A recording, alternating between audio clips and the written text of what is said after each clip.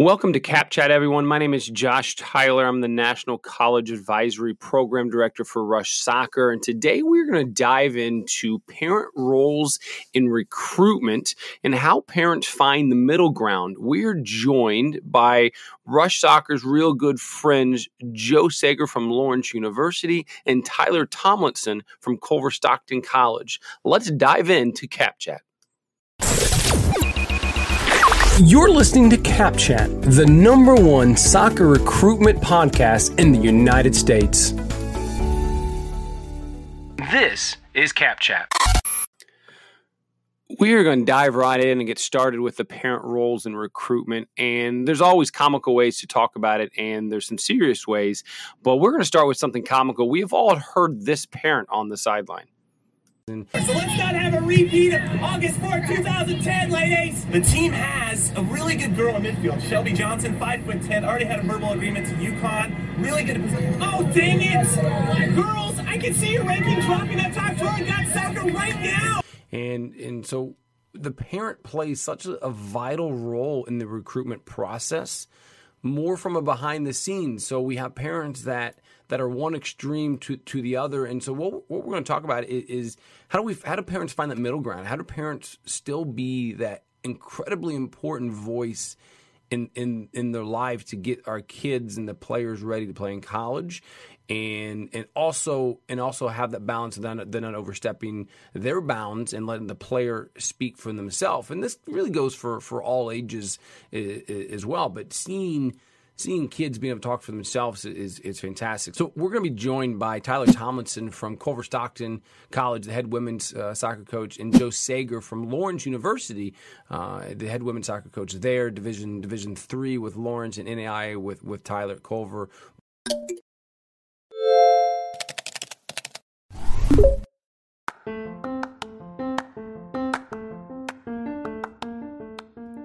Today's episode of Cap Chat is brought to you by Rush Soccer's highlight video program. Visit rushcollege.com, upload your 3 videos, and we will take care of the rest. It is that simple. rushcollege.com.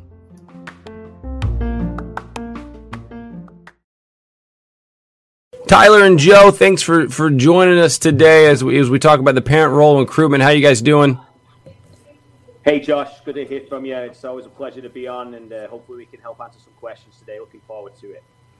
Yeah, thanks Josh. We appreciate this opportunity and look forward to it. Yeah, so the topic we've been talking about is the parent role in recruitment, and so we're going to more. This is more of a discussion. So we kind of want to talk about the parent role in recruitment and how advantageous the parent can be, and also how disadvantageous a parent can be to the recruitment process. So I want to start and kind of just open it up and let's start chatting about. I'm going to tell you a quick story of why this kind of came up. For tryouts at club, we were sitting at a table, and the greatest thing about COVID has been that parents aren't allowed in the park, which has been brilliant. It's been good. So we had a 2010 girls team that was on the opposite end of Field 1, so as far away from parents as possible. And some parents mosey the way like zombies to the backside of the fence. They find their way through the mud, but there's this dad yelling at his daughter, and I can't remember the daughter's name, so I'm just going to say Lily, and hope it's not actually Lily, but they go, and you hear this dad yelling across the field. This girl's a 2010, so she's 10 years old, and you hear, Lily, put your gloves back on, and the daughter is, you can see, mortified. She's just like, 10-year-old, and he's yelling, Lily, put your gloves back on, and she finally says, the coach told me not to. And I asked the coach afterwards, Louis, and he said that the girl, there's 3 keepers, and she was just standing because she's waiting to go in. He said, hey, take your gloves off and come and play. And so instead of stand, makes perfect sense. The dad is screaming. And we all know the stories, but I was like, is that moment, if I'm a college coach and that was happening, like, you walk away from that kid, right? I would say this, Josh. I'm not a parent, so I always try to put myself in their shoes. And I know parents are told throughout, before they have a child, they're told you must be involved in everything. You've got to pick them up, and you've got to pack their lunch, and you've got to. If you're not, you're a bad parent. and then suddenly they get told, whoa, don't be involved anymore. So I think there's a learning curve, and I think we do a disservice to some parents, and all parents, where we don't help them know when to be involved and when to have their arm around and protect their child, and when to just shut up and trust professionals. And you're right, the parent screaming at a 10-year-old from a distance who doesn't know what they've been told, that's not a good look. And it happens, and I've been at showcases, you guys have been at showcases where you're like, what is that racket? Like, where is that coming from? And it's Sally yelling at Susie Snowflake, her daughter, and you're like, Sally, we don't want you around. Like, that's so I'm always like, I think parents need to be told when is appropriate and how they can help build their daughters and sons' love for the game. But there's too many that I think impose their successes on their child, and that's not what we want. So when is a good time that a parent to get involved? I mean, what does it look like from a parent perspective? What should a parent be doing for recruitment? I mean, what's too much? I mean, when do you land the helicopter? Yeah, I think that's a good question. I think first and foremost, you as a parent have to realize that this is your child's experience.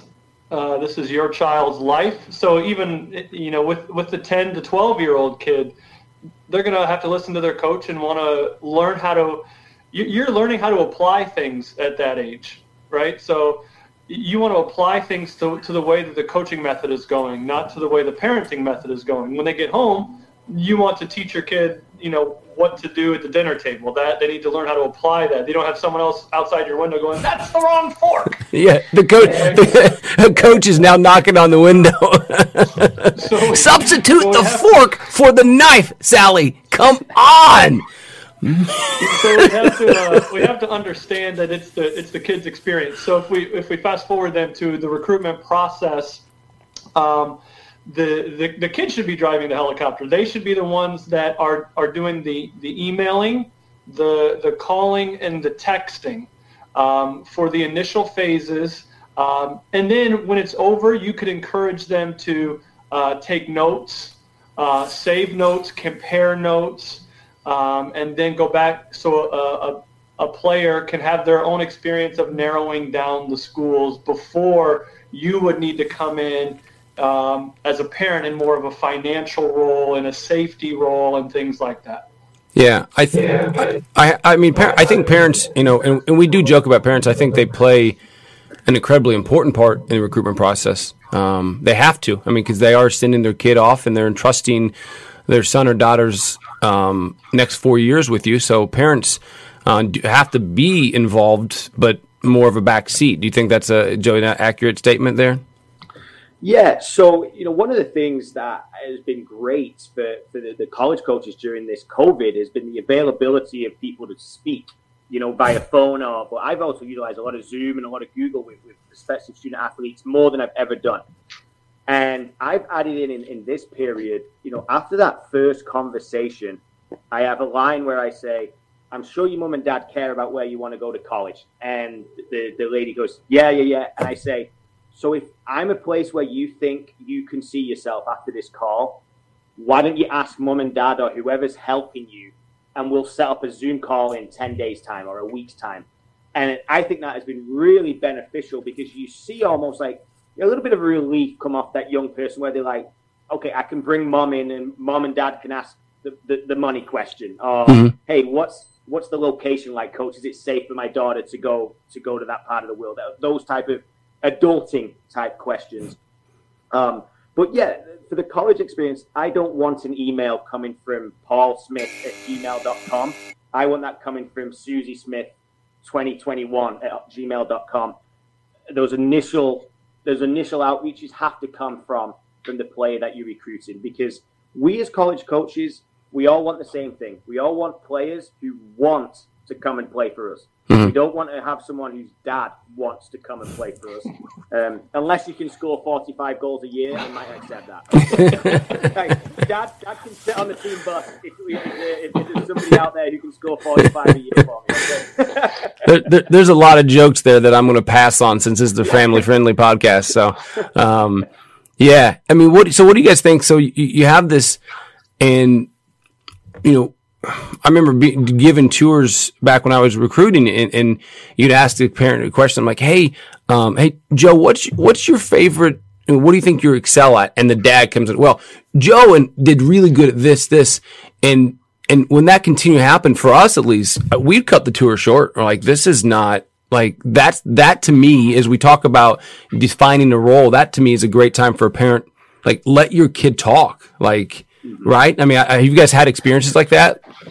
Yeah. Oh man, absolutely. Yeah. And I think, and sometimes the situation even gets a little awkward for a while, you know, because now the kid doesn't know, am I supposed to answer the next question, or are mom and dad going to answer the question for me? And then mom and dad will look back to the kid and say, well, you know, are you going to answer? And then the kid feels uncomfortable. So it's not the coach that's creating the awkwardness. It's the family dichotomy that we're trying to let the kid work itself out. And so you're still going to face situations where there's going to be a shy kid, and they are better talking to you on the phone by themselves or via text, so they can express their thoughts that way. So you do have to still treat each kid different. So I guess I would reach out to the parents and say, know your kid, right? Know your kid, and encourage them before they go in that this is for you. When the coach wants to ask me as a parent a question, they'll direct it to me. And I'm sure Joe does this too, but I will direct the question to the parent, because typically the question that I'm going to ask is, what's your biggest worry as a parent? That's a typical question that I always ask. And you'd be surprised, Josh, how many parents are like, you know, I don't really know. Like, you should know the worries. Like, what are you worried about? Like, your kid's leaving, and they're going to be living at my college. So you need to have some questions. Most of the moms are, how quickly can I turn the bedroom into my sewing room? That's if that's your biggest concern, you're probably a parent I enjoy talking to. yeah. That's not a helicopter parent. That's actually a plane parent where they push them out. We call those parachute parents. Get them out of here. Yeah. So yeah, I think when a coach wants to ask parents questions, they will direct questions to parents. And I think, you know, another for the parent role, and again, conversation is, I think in the beginning, I think parents are vital to help drive the kids and push the kids to ask these questions of hey, you know, Susie, what did you do today recruitment wise? Did you send some emails? And I think there's a lack of that, because parents are the ones that ultimately that they go to bed at the house and they're there in front of them. And, you know, I think parents always say, well, what should I be doing? You should asking your kids the questions. Like, are your kids doing this? I mean, what do you guys think of that?